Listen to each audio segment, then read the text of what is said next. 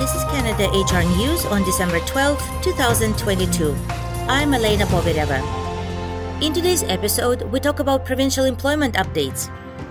The report from the Auditor General stating that many employers that received the COVID-19 aid were ineligible for the government benefit. Canadian employees' HR wish list for 2023. Protection required for journalists working in dangerous zones, and other topics. Stay with us to get the latest HR updates. We start with a labor update from Ontario. CUPE reports that Ontario's education workers have voted to ratify their next collective agreement with the Council of the Trustees Association and the provincial government. 76% out of 55,000 frontline CUPE education workers cast ballots, and 73% voted yes to accept the tentative agreement that was reached by the Central Bargaining Committee on November the 20th. Some 55,000 education workers represented by CUPE across the province are educational assistants, early childhood educators, custodians, office workers, maintenance workers, secretaries, lunchroom supervisors, library technicians, and more. The agreement provides a flat rate wage increase of $1 per hour in each year of a 4-year collective agreement, or about 14.4% compounded over 4 years.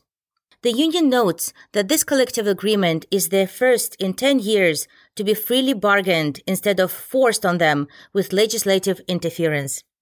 Tensions flared up last month after the government made the decision to impose a legislated contract and ban a strike using the notwithstanding clause. The union members had a 2-day province-wide walkout that closed schools to in-person learning.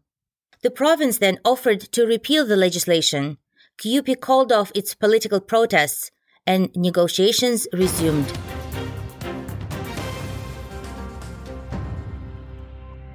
The Ontario government is providing over $4.7 million to Contact North, giving learners in underserved communities flexible access to innovative virtual learning and training opportunities. This investment supports 13 online learning centers equipped with extended reality technology and a laptop and internet loaner program. The centers provide a range of online training programs, including a mobile simulator that provides on-site training using XR technologies for heavy equipment operators. This virtual hands-on initiative teaches how to operate heavy equipment without any physical risk while staying in home communities. Saskatchewan's healthcare recruitment mission to the Philippines is a success.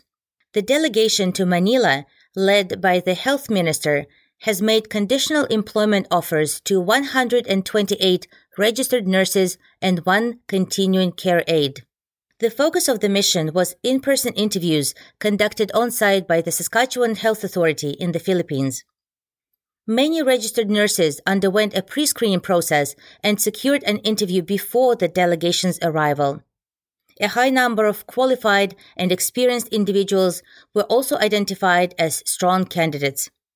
The recruitment mission is a part of the government's 4-point plan to recruit, train, incentivize, and retain healthcare workers to stabilize and strengthen Saskatchewan's healthcare workforce. Alberta is considering the Police Amendment Act to establish an independent agency, the Police Review Commission, to handle complaints against the police so Albertans can have greater confidence that police are no longer investigating police. To enhance transparency and promote public trust, the proposed new act creates standardized categories of complaints against police.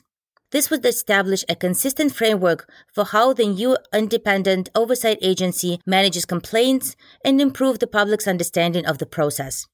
Starting in 2018, an extensive stakeholder engagement in Alberta included meetings with about 200 organizations representing law enforcement, health and social services sectors, municipalities, Indigenous organizations, and racialized and diverse communities.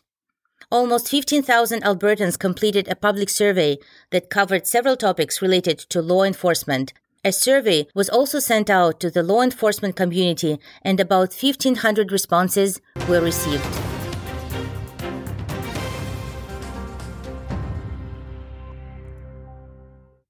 Tens of thousands of Canadian employers that received the Canada Emergency Wage Subsidy were ineligible for the government benefit. That's according to a report from the Auditor General of Canada. The 92-page report highlights the government's success in setting up 6 aid programs that gave out a total of $210 billion to individuals and companies quickly in response to the COVID-19 pandemic and ensuing lockdowns. The report states that 51,049 employers received $9.87 billion in payments, even though their monthly GST, HST filings did not demonstrate a sufficient revenue drop to be eligible for this subsidy. The auditor is concerned by the lack of rigor in the government's efforts to identify and recoup overpayments from the half-dozen COVID-19 aid programs audited. The report recounts a separate series of surprising SERB payments, such as $1.6 billion to individuals who appear to have quit their jobs instead of losing it due to COVID-19. $6.1 million to incarcerated recipients, and $1.2 million in payments to dead people. The report is critical of the government's management of the programs and ensuing efforts to find and claw back overpayments. The auditor also discovered CRA doesn't have the data to measure the program's overall objective, getting companies to retain or rehire employees during lockdowns. But the top CRA officials said that the findings in the report are overstated, based on unreliable indicators, and are likely full of false positives, according to both a document provided by the agency to the Federal Public Accounts Committee in November and a background briefing with the National Post.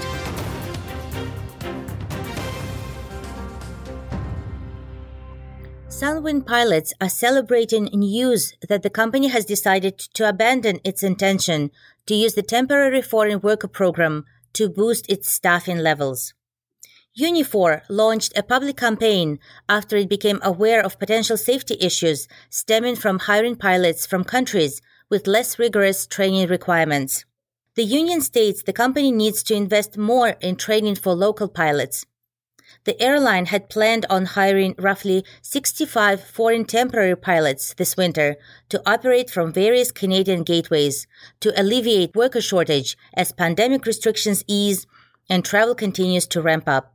Sunwing had planned to pay the European pilots a higher rate than full-time Canadian uniform pilots. Unifor represents 16,000 members across Canada in the aviation sector, including 550 members who work for Swissport, a contract company doing work for Sunwing in Toronto and Vancouver. With the festive season fast upon us, employees are dreaming of their holiday wish list, and a recent report from Robert Half Canada reveals that workers' number one request for the new year is to have improved work-life balance. 39% of Canadian employees want a more balanced private and professional life. This is followed by enhanced remote working options, growth opportunities, and better working culture. The report, released last week, found that the majority of Canadians are still grappling with long hours seeping into their family life. With the rising pressures of inflation and the cost of living crisis, employees are heading towards a mental health crisis. Leaders need to promote health work-life balance all year round, not just when they see burnouts in their teams. It's about encouraging employees to take regular breaks and balancing out workloads, especially as the festive season draws near and the new year is on the horizon. A recent report from Visier found that 57% of employees are more burned out now than they were at this point last year. This is worrying data indeed when you consider that January is the most popular month for job hopping.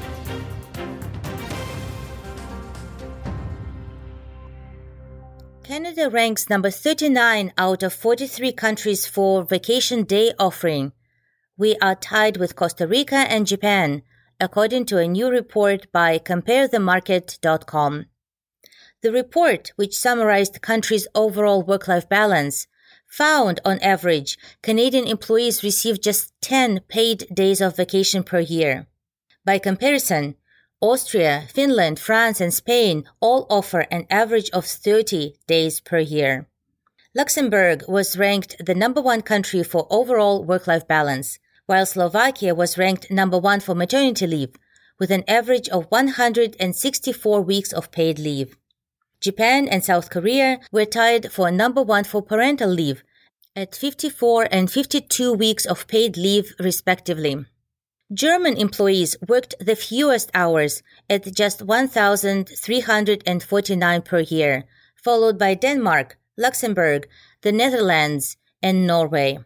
At the end of the spectrum, Mexican employees worked almost twice the number of hours as Germans, at 2,128 per year.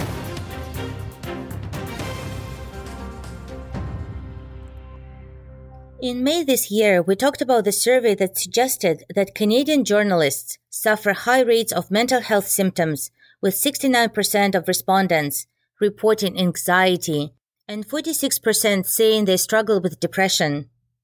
More than half of respondents said they had received online harassment and threats, and 35% said they had faced harassment in the field.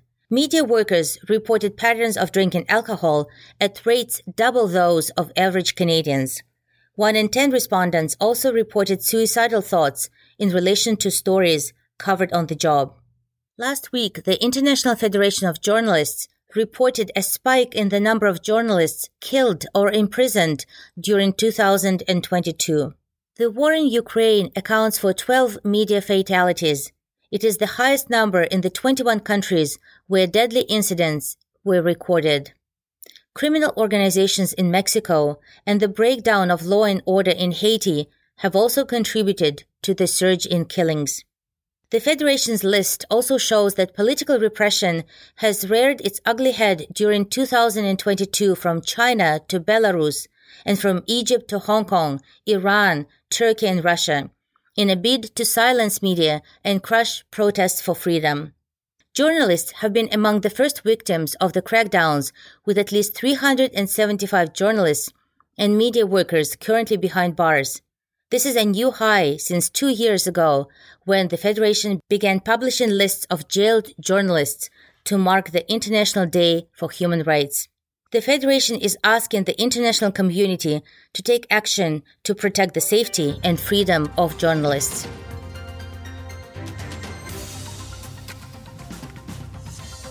And this was Canada HR News on December 12, 2022. Please leave us a rating and a comment in Apple Podcast.